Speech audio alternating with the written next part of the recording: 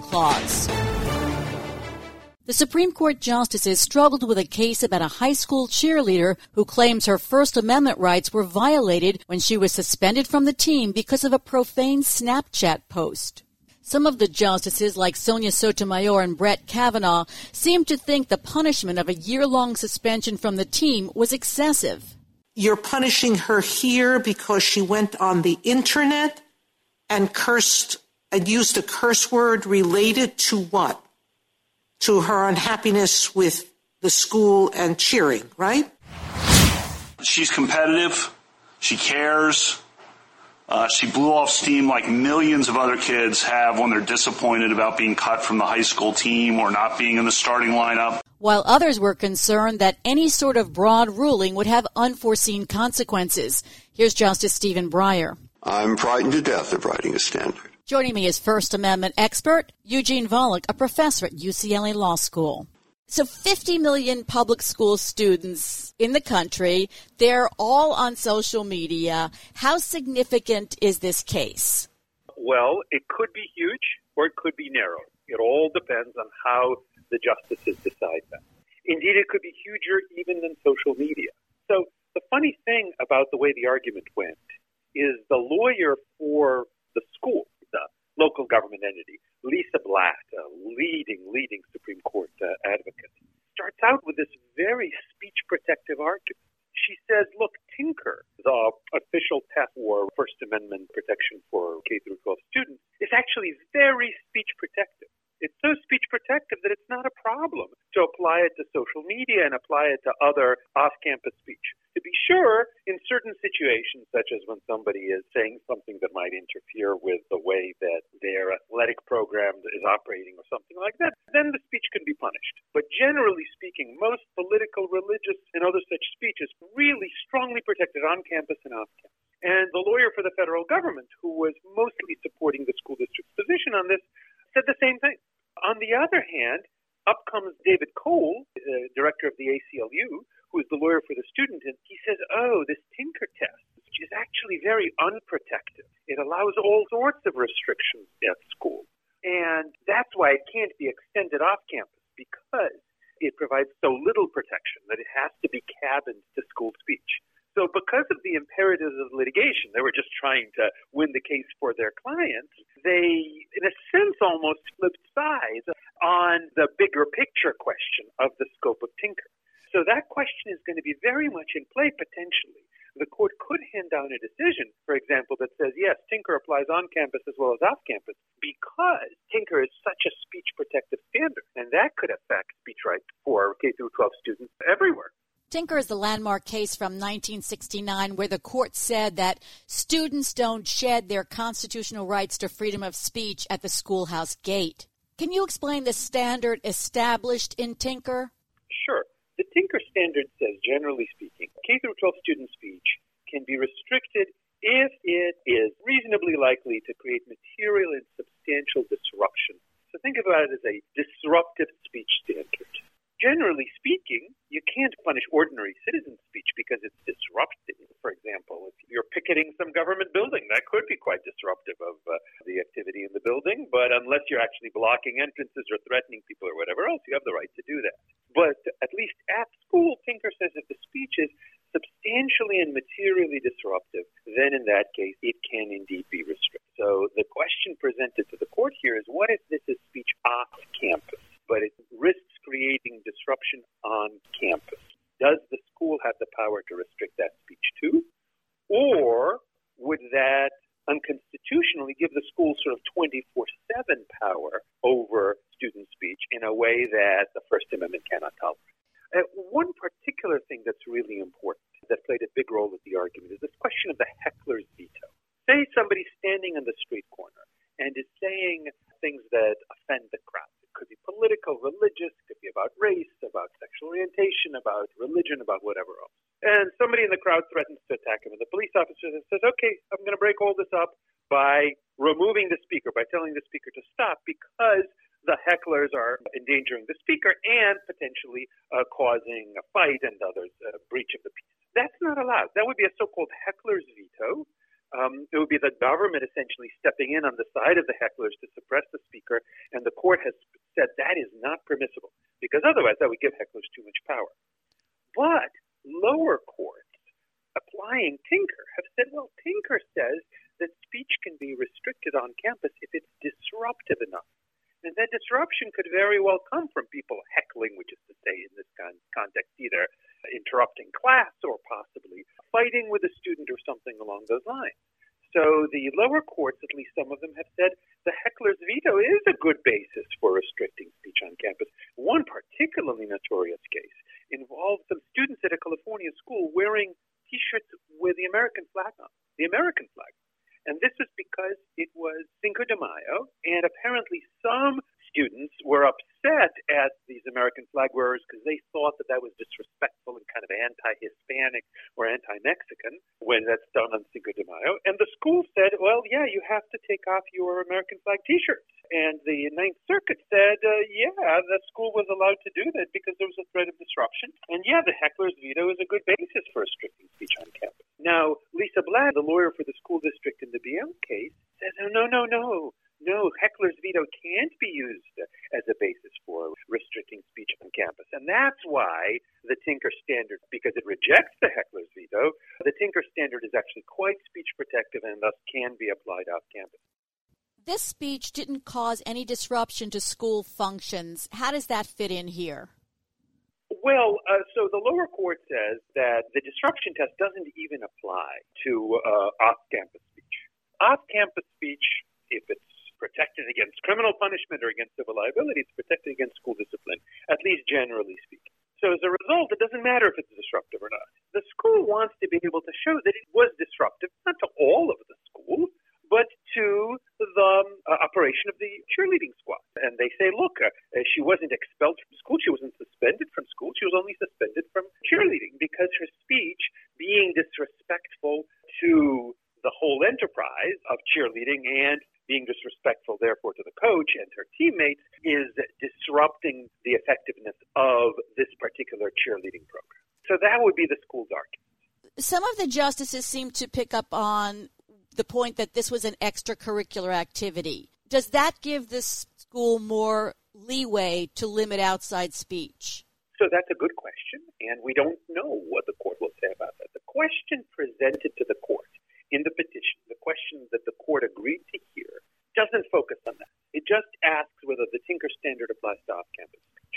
And usually the court tries to stick with the question presented. So some justices might say, look, we're going to leave this question of whether there are any special rules for extracurricular activities, we're going to leave them to a different case where that is the issue that we agreed to hear. In this case, we are deciding the question presented, which is all about off-campus speech, regardless of whether it relates to an extracurricular activity. At the same time, you could imagine some of the justices, or maybe even the majority of the justices, saying, look, we ought to decide the case narrowly with an eye towards the particular facts of this particular situation. And in this situation, the punishment for the student was simply suspension from an extracurricular activity. The threat of that kind of punishment isn't as chilling of speech.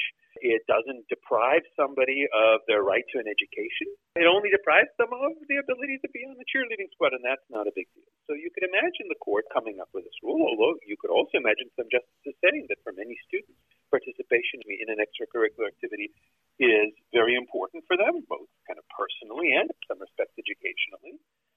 And threatening removal from that kind of activity for your speech is indeed going to be chilling of speech. Because recall, in this case, the speech was just kind of this girl complaining about not making varsity. But in principle, you could imagine somebody saying something political or saying something about a religious topic or some other topic that might cause tension within the team. And then you could imagine the coach saying, okay, fine, you're off the team because you're saying things about immigration or about race or about religion that people don't like. That, again, could be quite chilling of really quite valuable speech. So those are the kinds of questions that the court might have to consider. So you had Justice Alito saying they needed a clear rule, and Justice Breyer saying, I'm frightened to death of writing a standard. Do you have any idea where they might come out in this? It's very hard to tell. It's always hard to tell from oral argument what the justices are going to do, because often the justices really are asking questions because they're not really sure what the answer is, or sometimes they're just floating possible theories or envisioning possible objections to the position that they might want to ultimately come to. Likewise, of course, there are 9 of them. So some justices might go one way, some justices might go another way, some justices might go a third or a fourth way. So it's really hard to tell what the justices are going to decide. I do think there was general concern on the part of many justices about schools having undue power to restrict student speech, especially speech that, unlike the speech in this particular case, really does deal with kind of bigger picture political, religious, social issues, including those issues as they intersect with the school, like, for example, claims of maybe misconduct or sexual misconduct by teachers or classmates or whatever else. On the other hand, I do think that you saw a lot of justices recognizing that schools need considerable authority to make sure that the schooling goes on effectively. So, again, I think it's very hard to figure out what they're going to do until one reads the opinion a couple of months from now. Justice Brett Kavanaugh suggested a narrow kind of ruling that might not give much guidance to lower courts. Well, that's what I started with. You could imagine this opinion being written very narrowly, or you could imagine this opinion being written relatively broadly. A lot depends on whether the justices want to resolve this issue now themselves or leave it to lower courts. So, for example, you could imagine the court saying, Tinker does apply off-campus because it's important to prevent disruption on campus, and off-campus speech can cause on-campus disruption. But we're not resolving, for example, whether Tinker allows speech to be restricted because of a heckler's veto. We're not resolving how disruptive the speech needs to be. We're not resolving whether there would be a different standard for speech that's disruptive merely of an extracurricular activity, and the only thing that's happening to the student is the student suspended from that activity. We leave that for lower courts to resolve. You could imagine the court doing that. And if it does, well, then things will go back to lower courts, and they'd have to reconsider some of these questions. You could also imagine the court, for example, making this decision that is on its face quite narrow, but by flagging certain issues, by saying, it's an interesting question whether speech can be restricted on or off campus because of the heckler's veto. Then in that case, perhaps lower courts will be emboldened to try to resolve that, and then maybe another such case will go back up to the Supreme Court. It's possible. At the same time, I do think that Justice Alito has a good point that government officials and students deserve some guidance as to what can be said and what can be punished. And if the court just leaves things uncertain, then there won't be much protection for speech, and there won't be much protection for the legitimate interests of school boards. Does it seem, though, that they're likely to reverse the Third Circuit because that decision was so broad? Well, I'm not sure. Again, I think it might depend for at least some justices on how much speech restriction they see Tinker as allowing. So if, for example, Justice Alito is persuaded that on campus Tinker does allow restriction of political speech, religious speech, speech on social matters, so long as classmates can be offended enough, I don't think he'd want to extend that off campus. So you could imagine him saying, look, on campus, speech has to be pretty heavily restricted, or at least schools have to have the power to restrict speech. But if that's so, then in that case, we need to have a more speech-protected rule off campus. Or he could even say, I think that speech on campus should be pretty broadly protected, but my colleagues disagree. And given that my colleagues disagree and view Tinker as giving schools a lot of power on campus, well, then in that case, at the very least, I think they should be denied that power off campus. You can imagine some of the justices taking that view. But again, you could also imagine some of the justices saying, well, speech off campus should be treated the same way as on campus because both can have harmful effects on campus and because it's often so hard to tell what counts as on or off campus. After all, a lot of these things can be viewed on campus, even if they're sent from off campus. But given that this is so, we need to make sure that there is a pretty bright line exception for again, political, religious, and similar kinds of speech. So it's really hard to predict, I think, what it is that the justices are going to do here. Have Supreme Court decisions in the past, let's say 10, 15, 20 years, have they generally weakened protections for student speech? Yes. After Tinker, which after all came out in favor of the students there, the students wearing the black armbands, because the court said there wasn't enough evidence of disruption. After Tinker came case Bethel School District versus Fraser that said, well, vulgar speech about kind of full of sexual innuendo, can be restricted on campus. And by the way, I think it's pretty clear that this Fraser doctrine does not apply off campus. You can't punish a student for off-campus vulgarities if they're not disruptive. Likewise, in Morse v. Frederick, the court said, well, on-campus speech that seems to encourage illegal drug use can indeed be restricted. And again, though, the court stressed that this was limited to on-campus or at least school-sponsored activities. There, the speech was physically off-campus, but it was in the context of a school, a sponsored school-endorsed activity. So, yes, the court has authorized more restrictions on student speech in some measure. This having been said, I don't think that the tenor of the argument in this case was just, well, the school boards need to win because schools should have broad power. I think many of the justices recognized that the power of the schools has to stop at some point, especially when we're talking about speech that's offensive for political reasons. So finally, you wrote an amicus brief in this case. What was your position?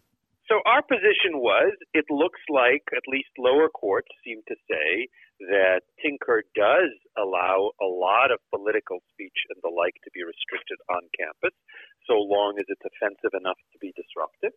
If that's the rule, then in that case, that has to be limited to on-campus speech. You can't authorize 24/7 control over student speech, where every time a student says something that might offend classmates, even at a political rally or online or at a church or in a letter to the editor of a newspaper, that the student would have to worry about possibly being suspended or expelled for that. So that was our position. But again, that position rested on the lower courts, generally speaking, viewing Tinker as not very speech protective. And you can imagine the court saying, well, we don't care what that brief says because we really think that Tinker is very speech protective.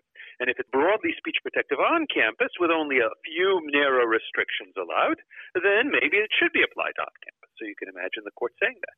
Thanks, Eugene. That's Professor Eugene Volokh of UCLA Law School.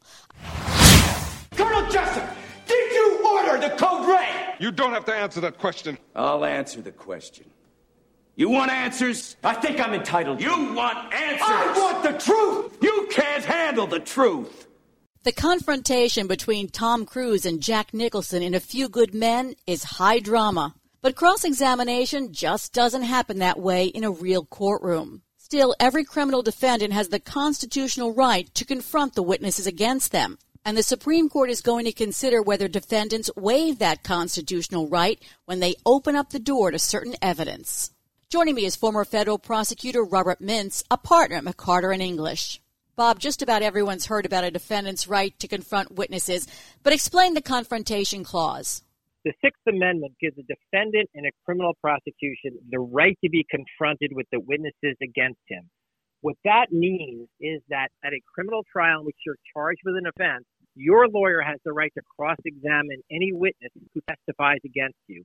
Prosecutors are not allowed to admit statements by other witnesses to present before the jury inculpatory evidence without giving the defendant's lawyer the right to test the strength of that testimony by cross-examining them in court in front of the jury. What happened in this case? Tell us a little bit about the facts in this case. This is a case of Darrell Hemphill, who was tried for murder in New York State after another defendant was tried for the same crime. The facts are actually quite unusual because it involves another defendant who ended up pleading guilty to possession of a firearm after the murder prosecution against him had ended in a mistrial. The case was about the 2006 shooting death of a child who was a passenger in a car that drove by a fight on a street in the Bronx. The first defendant was tried, and the jury could not agree on the guilt of the defendant, and so it ended in a mistrial. Instead, what prosecutors did is they allowed this second defendant to plead guilty to possession of a handgun, but what was critical here is that that defendant pled guilty to possession of a .357 revolver, which was not the gun that was used in the murder. So what happened at trial to lead the judge to allow in the statement of another defendant? At the trial of Mr. Hemphill, his defense lawyer advanced one of the most basic defenses that you see in criminal cases, and that is that his client did not commit the crime and some other person did. They tried to point the finger at the other defendant who had already pled guilty to possession of that different firearm. The court ruled in that case that once the defendant made that argument in front of the jury, the defense lawyer had opened the door and allowed prosecutors to use the plea allocution, which is the statement that the other defendant made when he entered his guilty plea, admitting to possession of the .357 revolver at the scene of the shooting. That was not the gun that killed the child, and so the judge said that the defense lawyer had created a misimpression in front of the jury that prosecutors were entitled to correct by admitting that statement in evidence at the trial. The problem from the defense side is that the defense lawyer never had a chance to challenge that statement. The defendant's Sixth Amendment right to cross-examine that witness who was essentially testifying against him was never permitted at the trial, and that's the question that's now before the Supreme Court. And in fact, that statement that the other defendant made in his plea allocution, that was never subject to cross-examination at all.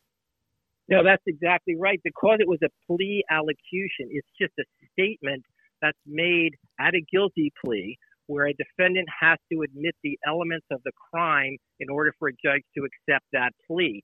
So it's not cross-examined by the prosecution or anybody else at the time. And what the defense here is arguing is that any competent defense attorney who had the ability to cross-examine this other defendant could have poked holes in that narrative by asking the other suspect whether he, for example, also possessed the murder weapon in addition to the weapon that he pled guilty to, or by exploring the motivations of that defendant to plead guilty to that weapons charge when he had originally been charged with murder.